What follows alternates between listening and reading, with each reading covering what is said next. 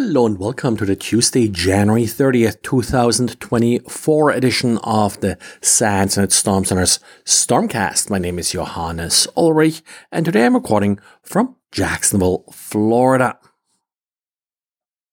Today I noticed in our first seen URL list that we had a new variant for a little bit an older Confluence vulnerability. This vulnerability in Atlassian's Confluence was patched back in October, has been exploited since then, but there's sort of a small little add-on to the exploit script. So first of all, the exploit sort of usually comes in three requests in this case. The first request sets the setup complete flag for Confluence to false. What this means is, Confluence thinks it's no longer properly configured, so it will now, when you hit Confluence, offer you to add an admin user.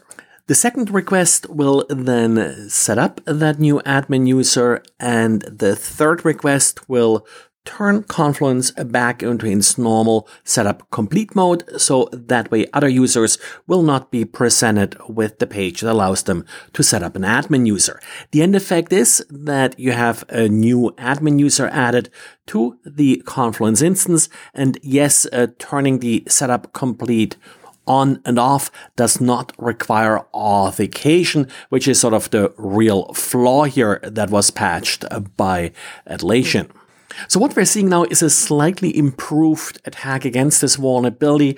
It adds sort of a somewhat random looking string to the end of the URL. I don't find any special meaning in it. It looks base64 encoded, but it looks like random data. Starts with the word cache followed by the random data. I always see the same random data from this one particular attacker. I think this is all about avoiding these requests from being served from cache. So that way an attacker will be able to get directly to the possible vulnerable Confluence server and not get sort of distracted by any requested a cache like a load balancer, so may already have cached for this Confluence server. That's at least my idea. If anybody has any better ideas, so what's going on here, let me know. Always interesting to hear what others think about some of these slightly odd requests. And yes, we still are getting more malicious Python packages. Fortinet has a list of the latest packages that they're seeing. These packages install some fairly complete info stealer malware on the developer's system. So again, these malicious packages will be installed as you are installing the respective infected Python package. The info stealers apparently are going after crypto coin addresses. One thing that they all have in common is that the developer is just using the ID WS, so just the two letters. And Fortinet does estimate that there are about 2,000 victims who have downloaded and installed these malicious packages. They do appear to be sort of an evolution of packages described last year by checkmarks, according to Fortinet. What I kind of like in this blog post, they're talking a little bit about, some of the techniques to detect some of these malicious packages, some of the indicators to look for, like, for example, scripts copying data into the Windows startup folder. That would be one thing. I think also finding pre-configured sort of crypto coin address and such, that I think is also strong evidence that this is probably not the package that you intended to install.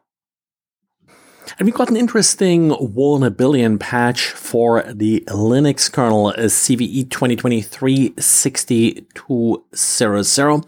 This is an arbitrary code execution vulnerability. It's a use after free vulnerability that can then be used to trigger code execution in ICMP v6 router advertisements. In order to send a router advertisement to trigger this vulnerability, an attacker has to be located in the same network. Router advertisements are not routed in IPv6. At this point, I'm not aware of any proof of concept exploits or how difficult it may be to create one of these exploits. But watch out for updates from your Linux distributions to fix this vulnerability. As an alternative, I could mention that you may just want to disable router advertisements. That's actually the default, as Red Hat points out in its version of the advisory for Red Hat Enterprise. I could also say just disable IPv6, but I rather not, because then I always get a lot of email from people telling me that I shouldn't recommend disabling IPv6. Well, and this is it for today. Thanks for listening, and talk to you again tomorrow. Bye.